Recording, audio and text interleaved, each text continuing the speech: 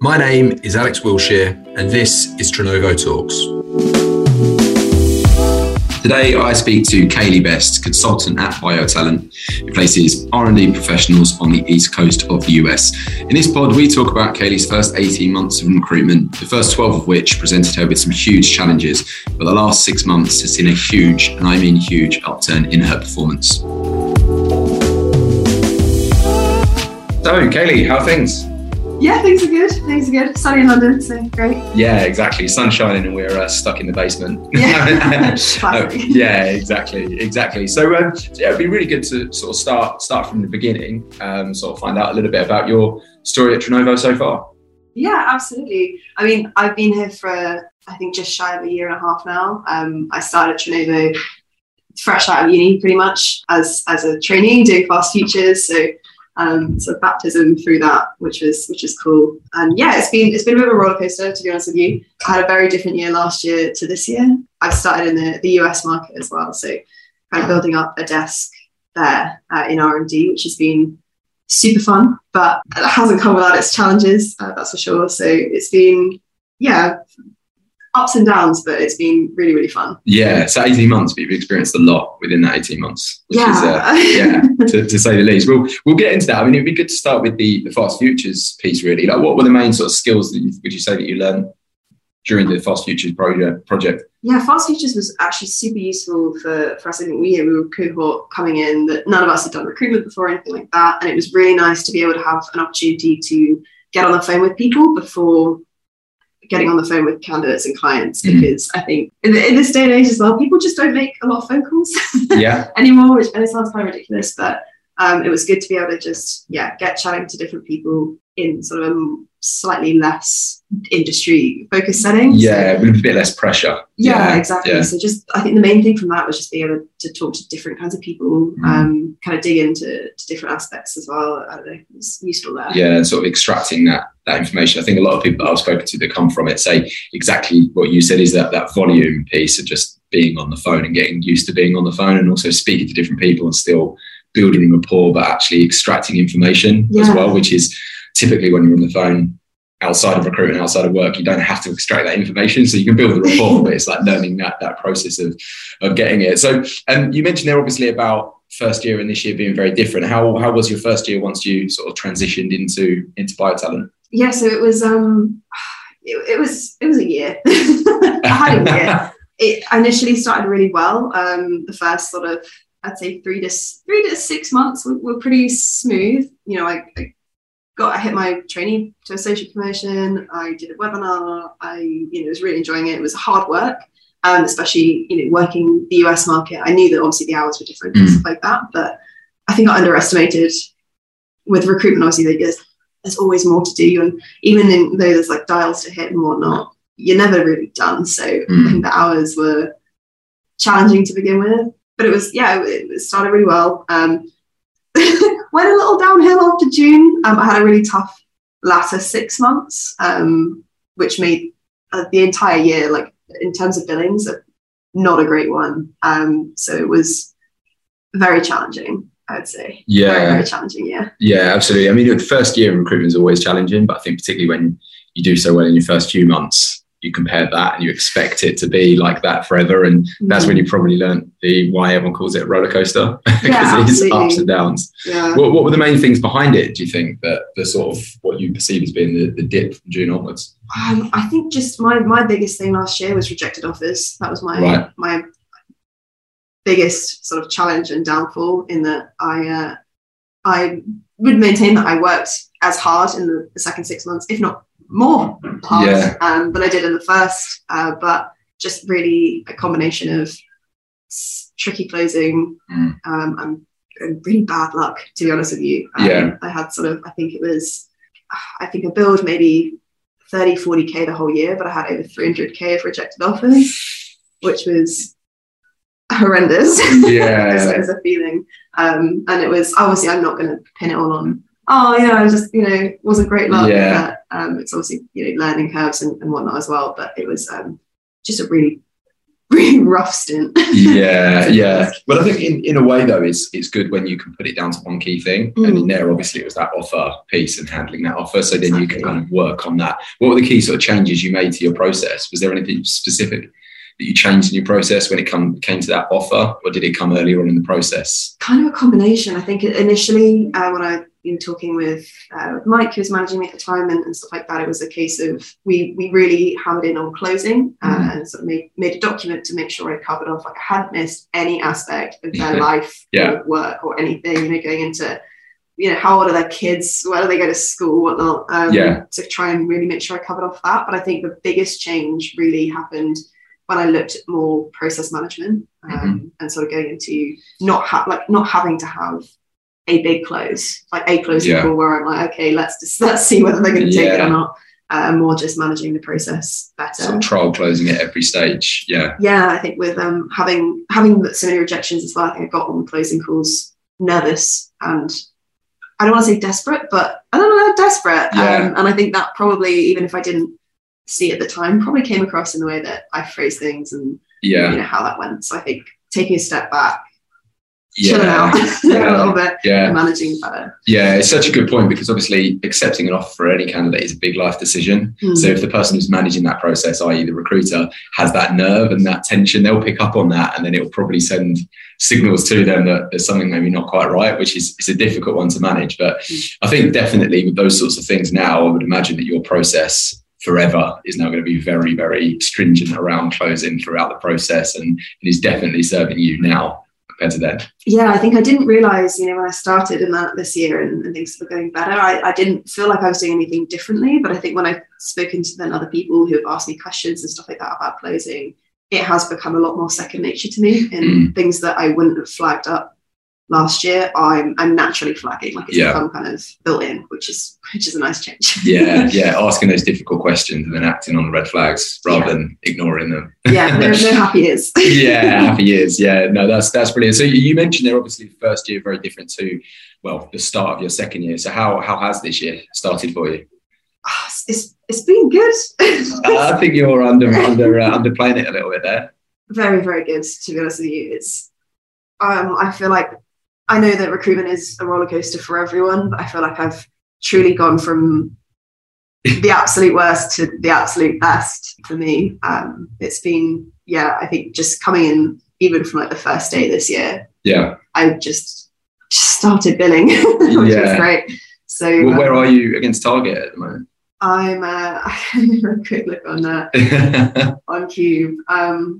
You're being humble and pretending you don't know exactly where you are against your target. I actually don't. I think I could tell you probably numbers off the bat, but 255k in 88% against my yearly target. 88%, and we are at this point halfway through May. Sorry, so we're not even close to halfway through the year yet, really. So that's brilliant work. Thank you. No, that is exceptional. And other than obviously you mentioned there.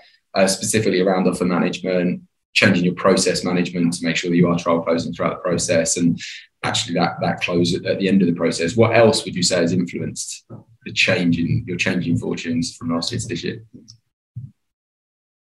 Oh, that's a good question. I think part of it comes down to Christy is now managing me. I think Mike was fantastic, but I think Christy has a very different style to him, which seems to gel a little bit more with how I work, which has been nice. I've had a lot of coaching from her, which has been super helpful. That's the only really other main thing, to be honest with you. It's not the answer that anyone ever seems to want to hear, but I don't feel like I'm doing anything different. I've just continued to do my job, and things have just fallen positively rather than negatively. But I think there's a lot of really positive in that, because when things aren't going well, it can be difficult to sort of continue to trust the process, and you start losing faith in the process when you've not had that sort of consistent success with it and you've seen the value in it. It can be really easy. So I think you deserve a lot of credit for that. And also just having the right mindset throughout when things are going difficult, when things are going badly, going through a difficult phase, still maintaining that sort of faith and the consistency is definitely something. I mean, in terms of mindset, would you say anything shifted in your mindset at all since from last year to this year? I think definitely. I mean, last year, last year was hard. Last year was really hard, and it was getting to the end of the year, and because it had been, you know, obviously the first few months went well, but it had been in total a bit of a, you know, dire year, and I was getting to the end. I was working super long hours trying to get things to move. I was not getting anywhere. I had like friends and family just being like, look, you know, you can pack this in. You don't have to do this. Yeah. Like maybe recruitment just doesn't agree with you. You know, it's clearly not doing, you know, going super well. So that was really, really difficult. And I think I went into Christmas with a couple of weeks off and just sort of sat back and was like, okay, I can't keep going at the, you know, with the mindset or the speed or whatever that I am going now. I need to take 2 weeks. I need to put myself in a better place and just come back. And I'm going to do my best. What will be. I'm not going to keep, you know, like obviously I know that recruitment, you do work some crazy long hours and stuff like that. But I've really, you know, put myself back to, you're not going to wreck yourself over this job. You're going to be sensible and you're going to, you know, let it come to you. If it's going to happen, it's going to happen. Yeah. And that mindset definitely helped a lot. I think it's put me in a better headspace. I've got more of a work-life balance, much more of a work-life balance. I think that helps. I think that's really factored in with just the way that I approach the conversations I'm having on a daily basis. Much more than I initially realized. So that's been good. But I think, like you say, it's very difficult when you've not had success to then keep going when it's bad.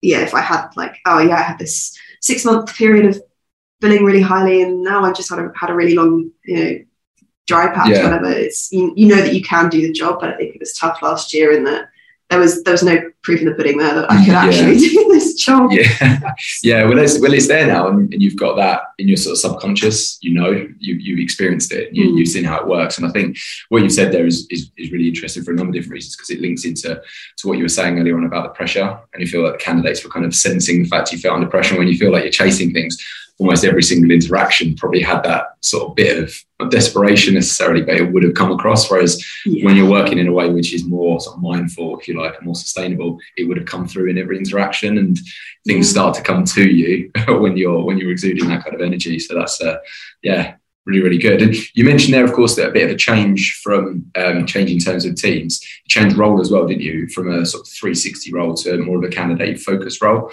How's that process? That's been pretty recent. It's been sort of in the last month or so. But that's been lovely, to be honest with you. I've had I guess a kind of unique situation with my market in the US. Obviously, there's only one of us doing each vertical. So I'm covering the entirety of R&D. I started on analytical development, but because of, you know, capacity of team and stuff like that, now I'm just doing R&D generally, which is huge. And so I've been in a really, really positive position, or fortunate position, I should say, where I've never had a shortage of roles, and of not just roles generally, but like good roles with good clients. So I just wasn't getting BD done, and that shift now to not having to do, you know, I think I've been in a mindset of I could go out and do more BD, but if I've got high fee roles with with clients that have 30% gross terms, why would I look for other clients that I may sign lower and stuff like that? So I've just been in a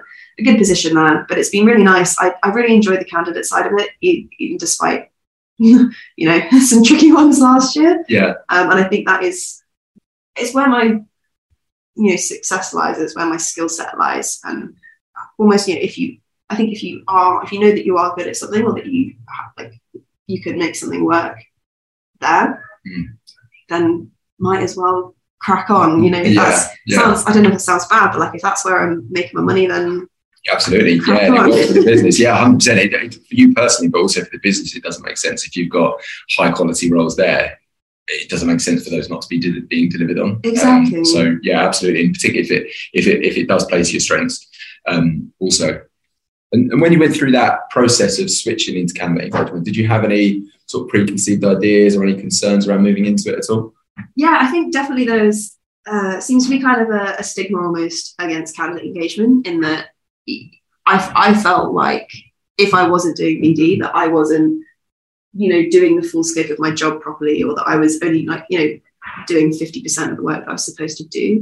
I think part of that was my own ideas around wanting to be self-sufficient and be able to bring roles on for the rest of the team, and that I wanted to provide for them like they provided to me, or for me. But also I think there's generally just a bit of a stigma, throughout around sort of, are you doing the full job? Is this what you should be only focusing on? But the more I've spoken to different people in the business about it, the more I've kind of really solidified the idea that, like, if you can do one aspect of the job really well, like, make that your whole job, and that will benefit the business more than you trying to spend a little bit of time on business development but not really getting anywhere with it. And going back to like you only have so many hours in a day, which is so precious in recruitment, that use them in the best way that you can, and the best way that you can benefit your desk and the business generally. Yeah, absolutely. Yeah, 100%. I always find that it's a bit of an outdated stigma, and the whole self-sufficiency piece, it